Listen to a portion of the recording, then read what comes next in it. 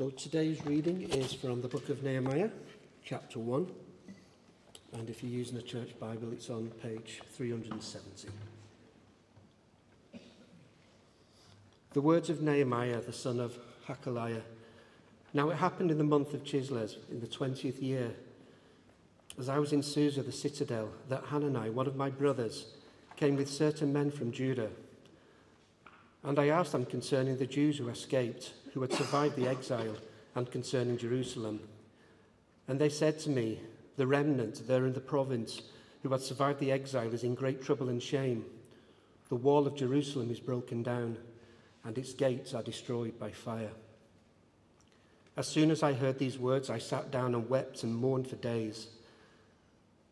And I continued fasting and praying before the God of heaven, and I said, O Lord God of heaven, the great and awesome God who keeps its covenant and steadfast love with those who love him and keep his commandments, let your ear be attentive and your eyes be open to hear the prayer of your servant that I now pray before you day and night for the people of Israel, your servants, confessing the sins of the people of Israel, which we have sinned against you.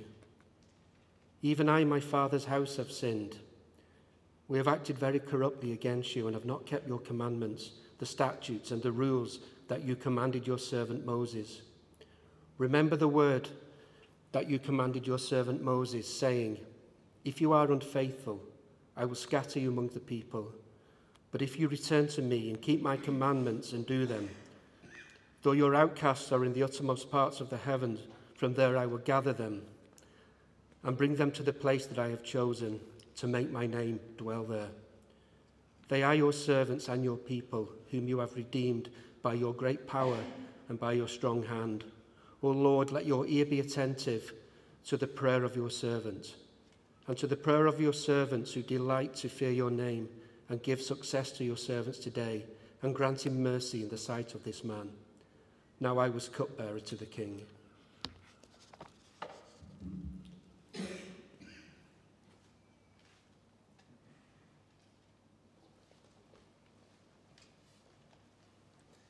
Thank you, Francis, for reading God's word to us.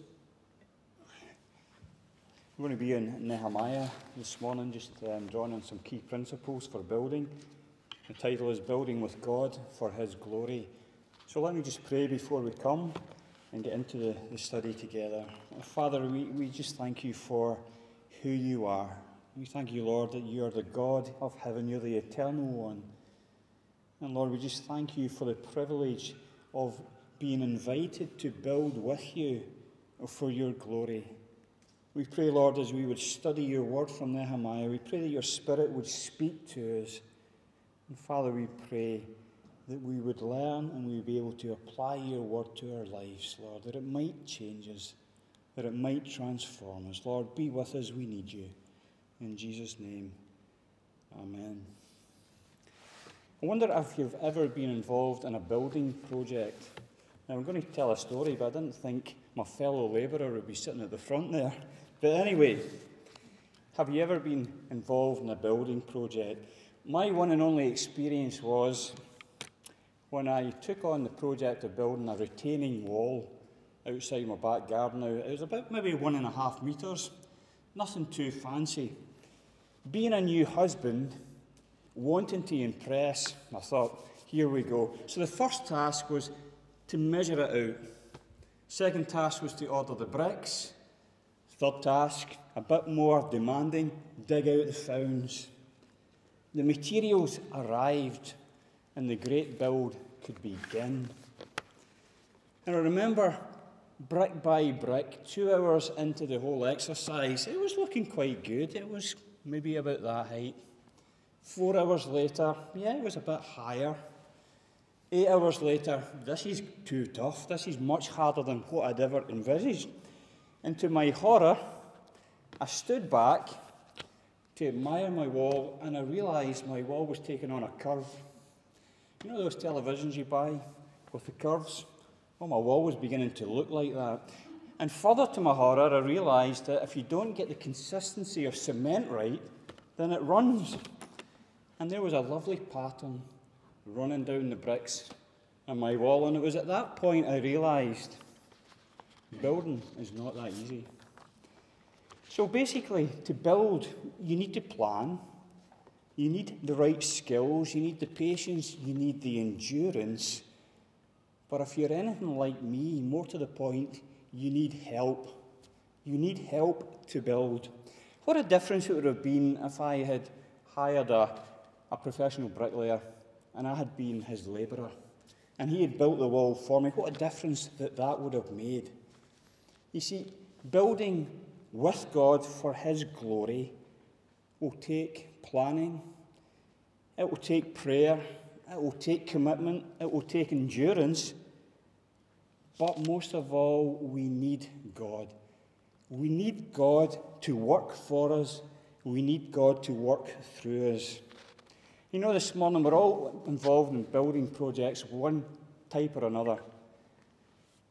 Couldn't help but think 19 months we're into this building project of Harvest Air, where God is building a church here in Ayr. And for those of us who've committed, God calls us, God has invited us to build with him for his glory here in Ayr.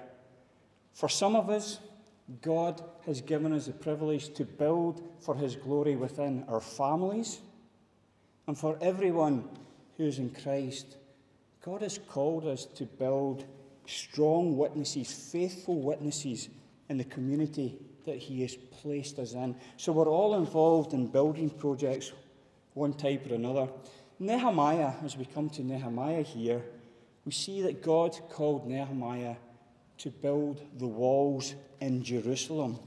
You see, God had used the Babylonians, and he had used the Babylonians to judge his people because of their sin, because of their rebellion, and they were being held in captivity for 70 years.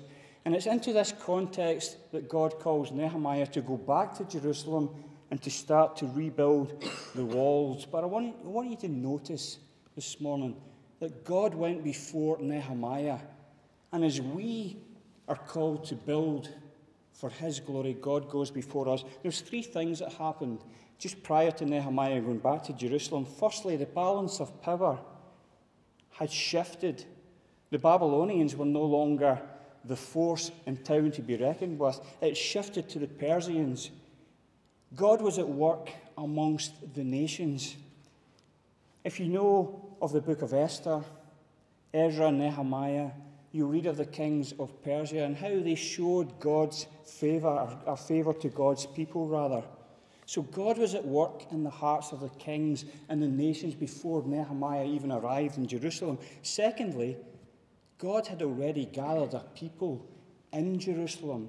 When Nehemiah arrived, this was the third return of God's people to Jerusalem. There had been two subsequent returns before, or two prior returns rather, before Nehemiah arrived in the scene. So God was already gathering his people in Jerusalem for this really important build, for this building project. And then the third thing that God was doing, he had positioned Nehemiah into a place of influence. He was the butler for the king, and that enabled Nehemiah to seek freedom to travel, to seek protection to travel, and also to gather a whole lot of resources that he would use to build the walls there in Jerusalem. So God was going before him. God was at work. And as we are called to work for God's glory, to build for God's glory, be sure that God is at work. He will go before us. You see, God is sovereign. He's always at work. Even when we don't feel it, God is at work. Even when we don't know it, he is at work. And ultimately, it is God who builds. We read that in Psalm 127, don't we? Unless the Lord builds the house, those who build it labour in vain. God ultimately builds. So it's just with this platform, with this sure and certain knowledge that it is God who builds, it is God who moves, it is God who changes hearts, it is God who will provide the resources and strength. From this solid platform, I'd like us just to read through Nehemiah, the first 4 chapters, and just draw some 5 key principles for building with God for his glory. So if you can keep your Bible's open, we'll quickly move it through it. My promise to you is we'll move relatively quickly. 4 chapters seems a lot. I'm conscious of that. But my promise is this: we will finish on time, at least before next Sunday's service. Principle number 1. Building with God for His glory requires a heart that is concerned for His glory. Look with me, will you, in chapter 1, verse 3 and 4, which Francis read to us. And they said to me, the remnant there in the province who has survived the exile is in great trouble and shame. The wall of Jerusalem is broken down and its gates are destroyed by fire. And as soon as I heard these words, I sat down and wept and mourned for days. And I continued fasting and praying before the Lord, God of heaven. As we read these verses, as we read through chapter 1, we can't help but notice that Nehemiah is gripped with sadness because of the state of Jerusalem and because of the shame of God's people. See, Jerusalem was known as a dwelling place of God, and it lay in ruins. Its mighty gates had been destroyed, had been burned by fire, and God's people who were dwelling there, they became the laughingstock to the nations around about them. They were held in derision. They were in shame. Let me ask you this morning, whose glory are you building for? You see, Nehemiah had a concern for God's glory. That's what drove him to his knees. Whose glory are you building for this morning? Are you building for God's glory, or are you building for your own glory? I wonder, as we look across the landscape of our nation, is your heart grieved?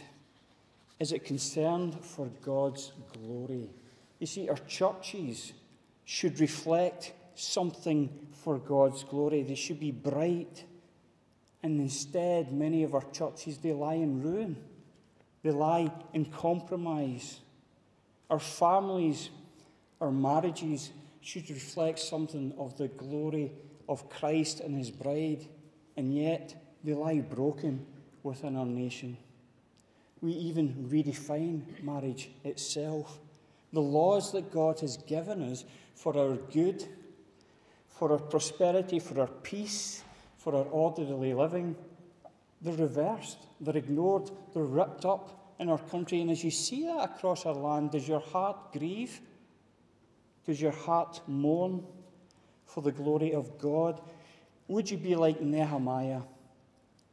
Would you have a heart that longs to see God glorified in His church, in this church, in our families, in everyday life as we witness for Him? And the challenge that comes to us this morning is this: will you, will I, will we build for the glory of God? Will we deny ourselves? Will we set aside our reputations, our comfort, our prosperity, our aspirations, our wealth, our time? Will we do this for God's glory? Nehemiah had a heart for the glory of God. Will you have a heart for the glory of God? If you're not building for God's glory this morning, let me remind you that you are in dangerous ground. And this is from God's word. This is not my words. Listen to the words of Jesus in Matthew 7:26, and we covered this probably a few months ago. And everyone who hears these words of mine and does not do them will be like a foolish man who built his house in the sand. And the rain fell, and the floods came, and the winds blew and beat against that house, and it fell.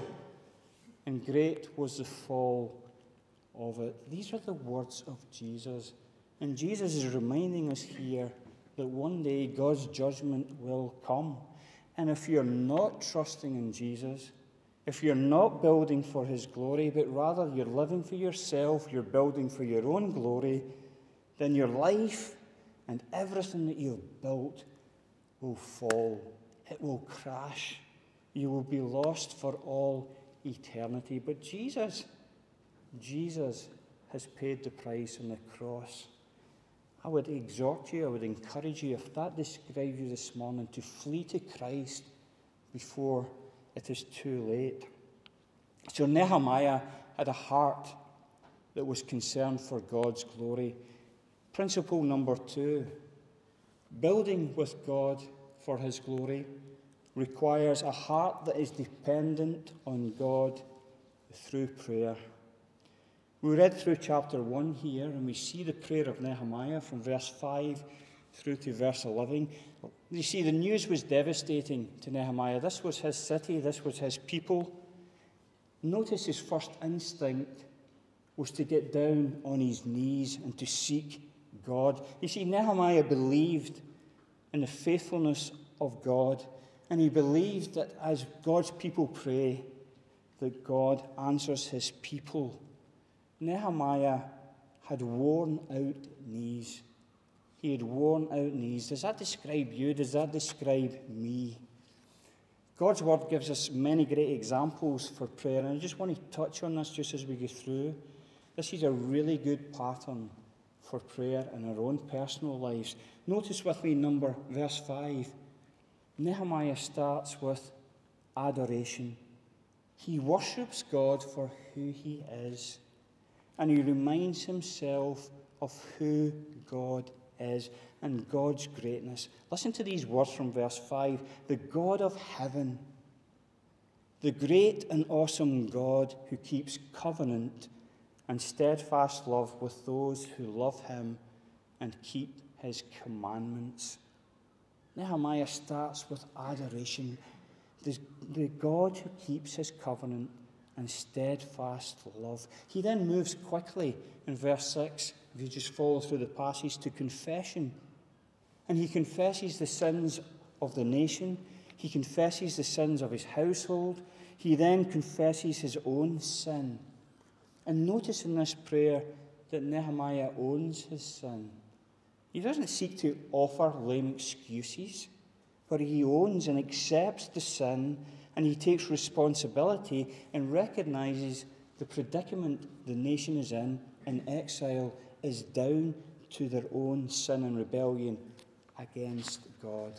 You see, God had warned them not to sin, not to rebel, and he had laid it very clearly that if they did, that he would judge. And Nehemiah acknowledged that. But then moving into verse 9, Nehemiah reminds himself that even against this bleak backdrop of sin and judgment, that there is hope and there is grace that is found in God. There is redemption and restoration. That is possible when people return to God in repentance and faith. So he goes from adoration, he goes to confession. He then, I'm going to call it loosely, thanksgiving, just to keep my little ACTS acronym. But he goes to thanksgiving when he remembers the hope and grace of God. And then finally, he arrives at the supplication or the requesting. And we read this in verse 11. Finally, he presents his request to God. Grant success to your servant today, and grant him mercy in the sight of this man. So there's a really nice pattern that sometimes can be helpful for us as we pray, to begin with adoration, confession, thanksgiving, then supplication. The requests come last. And this was the first prayer of Nehemiah that we read. But Nehemiah continually prays throughout this book. He starts with prayer before the build. He continues with prayer during the build.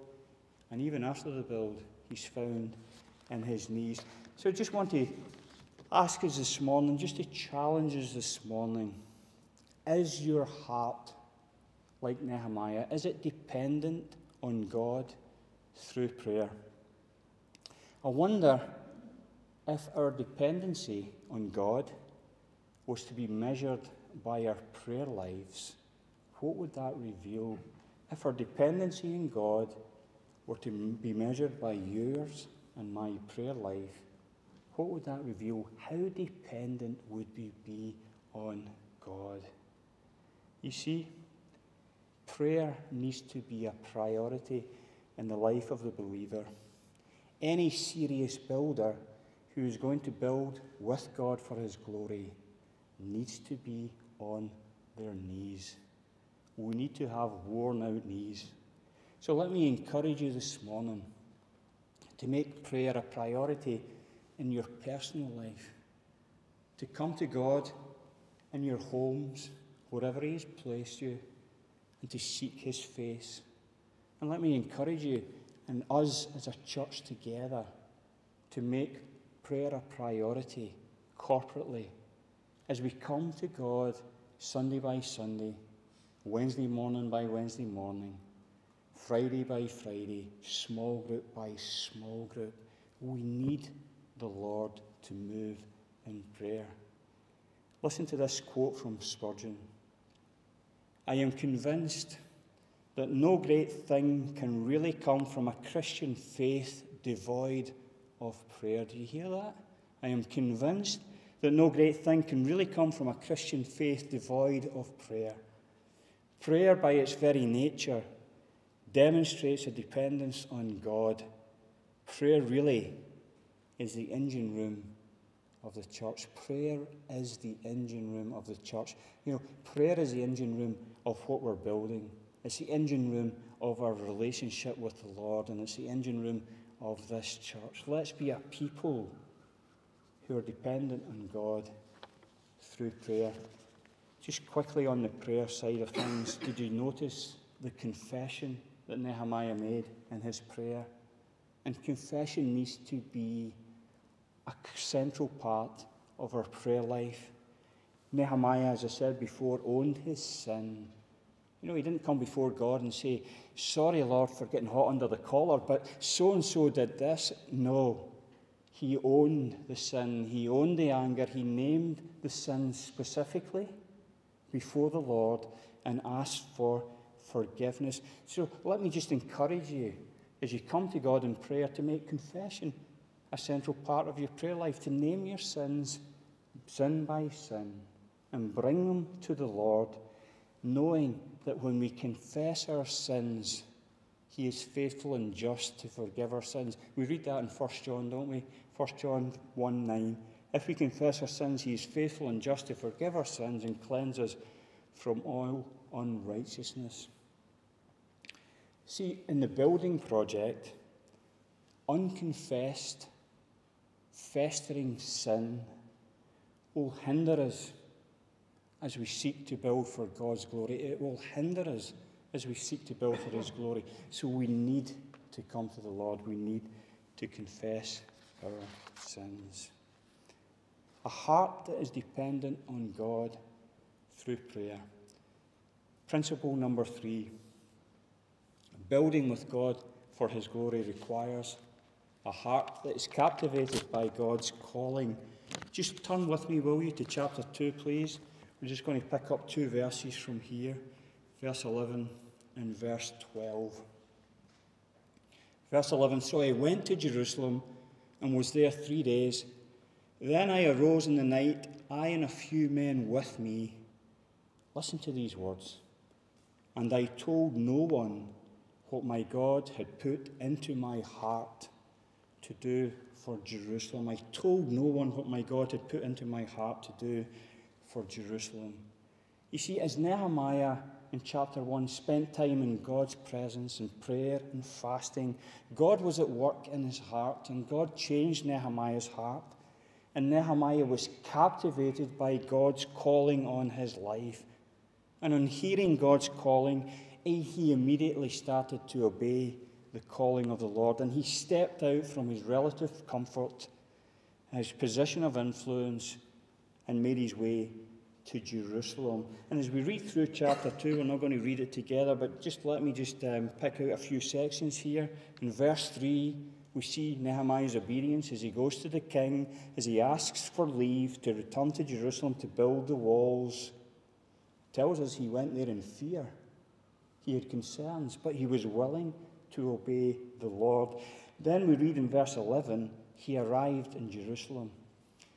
And the interesting thing is he arrived in Jerusalem in complete discretion. There was no big fanfare. There was no big announcement. Nehemiah has arrived. I'm going to rebuild the walls. Such was Nehemiah's leadership. He was a leader that was marked with humility. He arrived quietly on the scene. And then in verse 12 to 16, you read that he went around scoping out the task, checking out what had to be done. And he did this with a few people in the middle of the night when no one was watching, in complete discretion.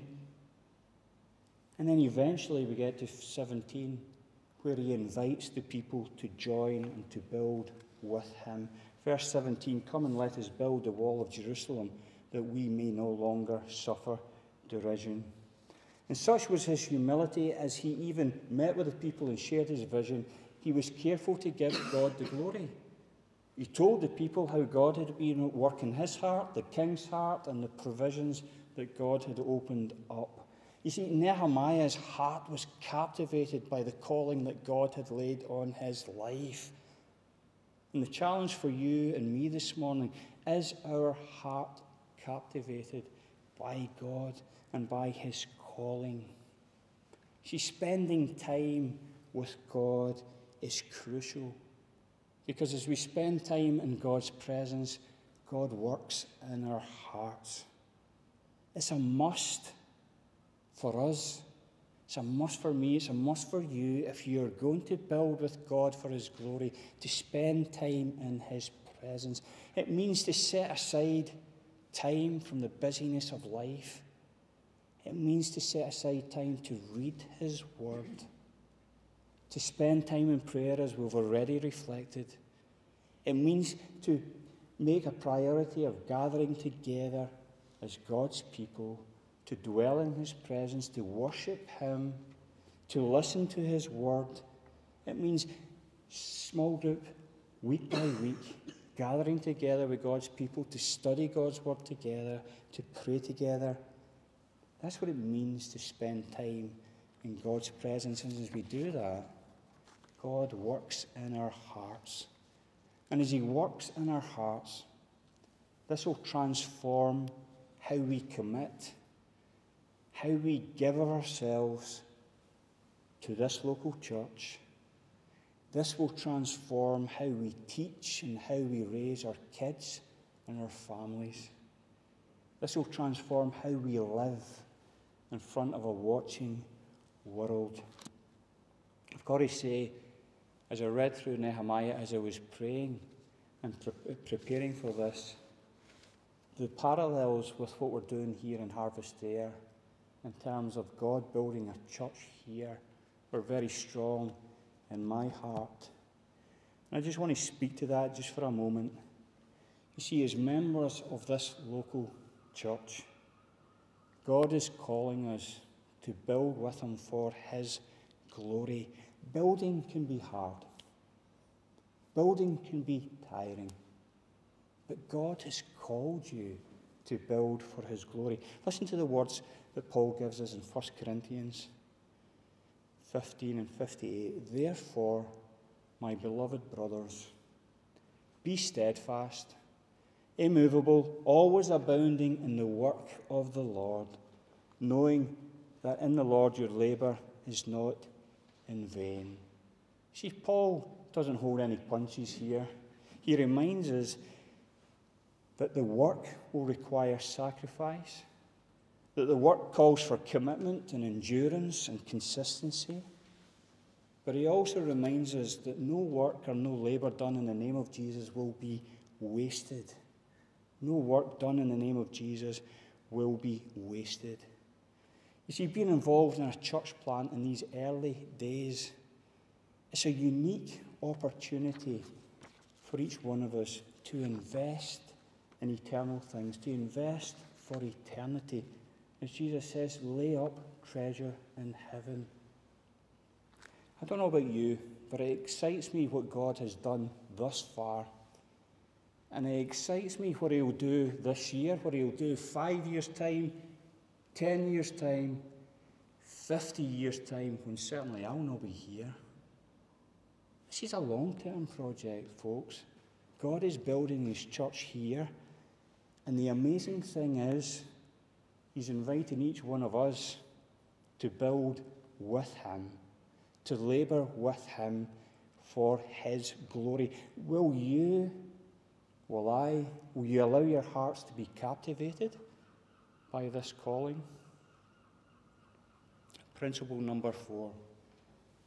Building with God's glory requires a heart that is united and committed to his service. You see, Nehemiah had obeyed the call. The plans were set in place for the build. The vision had been given to the people, and the wall began to build. So let's just look at chapter 3 with me, just verses 1 to 3. I'm going to read it very quickly. Chapter 3, verse 1. Then Eliashib the high priest rose up with his brothers the priests, and they built the sheep gate. They consecrated it and set its doors. They consecrated it as far as the Tower of the 100 and as far as the Tower of Hanel.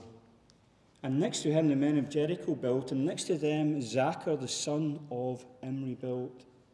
The sons of Hassenaah built the fish gate. They laid its beams, set its doors, its bolts, and its bars, and so on. I just love that phrase, and next to them, and next to them, and next to them. And it's really just a picture of how God's people worked together. They were all in the project. They committed to this building work that the Lord had called them to. Isn't God gracious?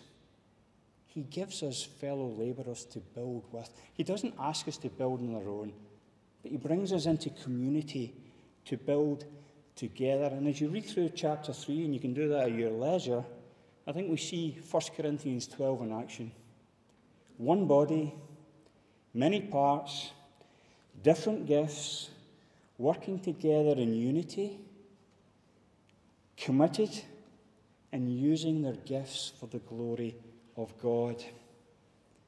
And as we read through chapter 3, as I read through chapter 3, I couldn't help but notice, this wall didn't appear overnight. It was built brick by brick, section by section, gate by gate, and everyone was committed. So what can we learn here from chapter 3? Success in building for God's glory requires unity. You see, when God's people are united in the work of the gospel, God accomplishes great things.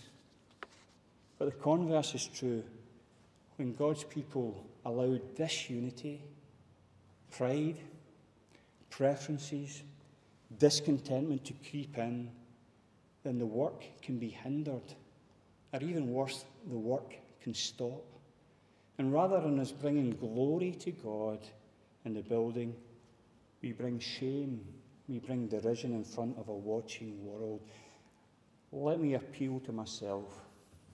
This is for me as much as anybody else. Let me appeal to my fellow labourers in front.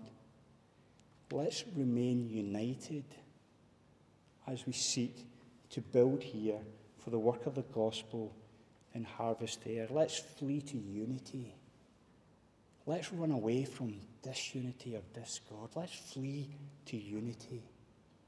In our families, as we build for God's glory, let the truth of Scripture be our authority, not our bright ideas, not our pride, not our desires, not our preferences, but as fathers and mothers, as husbands and wives, let God's word have the authority, the truth of Scripture, to be the guiding principle as we build. So building for God's glory requires unity. But I think also you see from chapter 3, it requires everyone to be involved. It requires all in. It's an all-in project here. God calls us to build together. It's not a passive thing. You see, God has placed us in this church. He's placed us in our families. He's given us different roles. He's given us specific gifts. And if we are to function well and we're to build for his glory, everyone is required. Everyone is required to use their gifts. There's no room for sitting on the sidelines. Your service is vital. My service is vital. Your service is required. My service is required. I just want to encourage you, because I know building in the context of church can be difficult, it can be hard, it can be tiring. But as elders, I'd like to say that we are so grateful to God for everyone that the Lord has gathered together in this place. We're so encouraged, we're so grateful to see people sacrificing week by week and see everything that's done in the name of Jesus. But you know, God is pleased, isn't he? He sees everything that's done in his name. Even those unseen things like that cup of coffee that no one sees. Even that time when you go into the private place to uphold your brothers and sisters in prayer. God sees these things. But let me encourage you to keep pressing on, to be committed to that calling that he has called us to. Did you notice? Probably not, because we never read it. But in verse 5 in chapter 3, look at verse 5 in chapter 3, and next to them, the Tekites repaired, but the nobles would not stoop to serve the Lord. There was a certain category of people, the nobles, who just sat on the sidelines, never get involved. Let me just encourage each one of us not to be like a noble, but rather to get involved and to build for God's glory.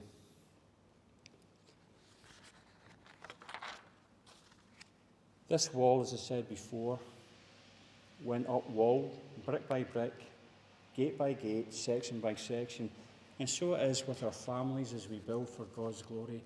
So it is with this church as we build for God's glory. And so it will be as we seek to build a faithful witness in our communities. It doesn't happen overnight. We're called for patience and faithful building. Look to God for the increase. Be faithful, be prepared just to work faithfully for him. So a heart that is united and committed to his service. And finally, principle number 5, building with God for his glory requires a heart that is resolute in the face of opposition. A heart that is resolute in the face of opposition. Turn with me just to chapter 4, please. We're just going to pick up verse 10 through to 12. Chapter 4, verse 10. In Judah it was said, the strength of those who bear the burden is failing. There is too much rubble by ourselves. We will not be able to rebuild the wall. And our enemies said, they will not know or see till we come among them and kill them and stop the work. At that time the Jews who lived near them came from all directions and said to us 10 times, you must return to us. You see, as Nehemiah and the people started to build this wall, they faced opposition. They faced opposition almost immediately. You know, it started off fairly tame, so it did. Kind of subtle. People ridiculing them for what they were doing. People being sarcastic. Mocking them, having jibes. Fairly tame. But as they kept going on, it escalated. It got a bit more serious. And in verse 8, we read how they plotted together to come and fight against Jerusalem. The opposition was growing stronger. And then by verse 10, it's escalated even further. And we see that the opposition is coming on multiple fronts. Don't know whether you noticed as we read verse 10, opposition started to come from within. Those who were building, they looked at the rubble. There's too much. We're never going to make it. We're tired. We're fatigued. And opposition began to set in from within. And then as we move to verse 11, we notice that the enemies on the outside, they're beginning to threaten to come and kill and to destroy and stop this work. And then in verse 12, I don't know whether you noticed, but these were other Jews who weren't involved in the project. They weren't in Jerusalem. They were sitting outside Jerusalem. And they were saying to God's people, come on, this is too difficult. You're in danger. Come out of here and take refuge with us. I think there's a great lesson as we build for God, for his glory, within our families, within this church, and our witness in this community. Expect opposition. Expect opposition. It will come. Sometimes it will come from outside. Sometimes it might even come from inside. But expect opposition. How did Nehemiah remain faithful? How did they remain on course? They prayed. Prayer. Verse 4, hear, O God. Verse 9, and we prayed to our God. Prayer. They prayed, they sought God's face. And the second thing they did is they fixed their eyes on God. Read verse 14 with me. And I looked, and arose, and said to the nobles, and to the officials, and to the rest of the people, do not be afraid of them. Listen to these words. Remember the Lord who is great and awesome. And fight for your brothers, your sons, your daughters, your wives, and your homes. As they faced opposition, they stood firm. They sought God's help through prayer. And they rested in the character of God, who was awesome, who was almighty. And they drew their strength from God himself. And that's the same for us. If we're going to build with God for his glory, we will expect opposition. Seek his face in prayer. Fix your eyes on him. I mean, this week, I think we've seen opposition in our political scene in this country, haven't we? We've seen how people are against God's ways. And that's not going to be any different for us as a church, as families, in the places that we work, as we seek to build a testimony. We will receive opposition. But our God is mighty. Our God is awesome. Our God is great. He will sustain us. He will keep us. He will strengthen us. Look to him and seek him in prayer. Are you building for God's glory? Or are you building for your own glory? Let me just underline, if you're building for your own glory, as we've said before, you're in dangerous ground. You need to flee to Christ before it's too late. But if you are building for God's glory, in his church, in your family, in your community, here are 5 key principles that you can take away from this book of Nehemiah. Have a heart that's concerned for God's glory, a heart that's oriented towards God's glory and not your own. Have a heart that's dependent on God through prayer. Make prayer a crucial, critical part of your life. Be captivated by God's calling. Give him your all. Be united. Be committed in his service. And when opposition comes, be resolute. Look to God. Stand and rest in him and his character. I'm just going to finish in prayer and then invite Lee to come and lead us in communion. Father, we thank you that you are truly a great and awesome God. Father, we thank you that you're a God who is sovereign, you're a God who goes before, you're a God who sustains, you're a God who keeps. And Lord, we are conscious of our great need of you, Lord, as we would build here with you for your glory. Father, we pray that you would cause us to be faithful, you would cause us to have hearts that are captivated by the calling you have called us to. And Lord, we pray that you would help us to build for your glory here in this church, Lord, here in our families, here in our community as we seek to live lives in front of a watching world. Lord, we utterly need you. We're utterly dependent upon you. And we pray, Lord, that you would move in us by your Spirit. And Father, you would cause us to be your faithful servants. Do a great work amongst us. We always ask these things in Jesus' name.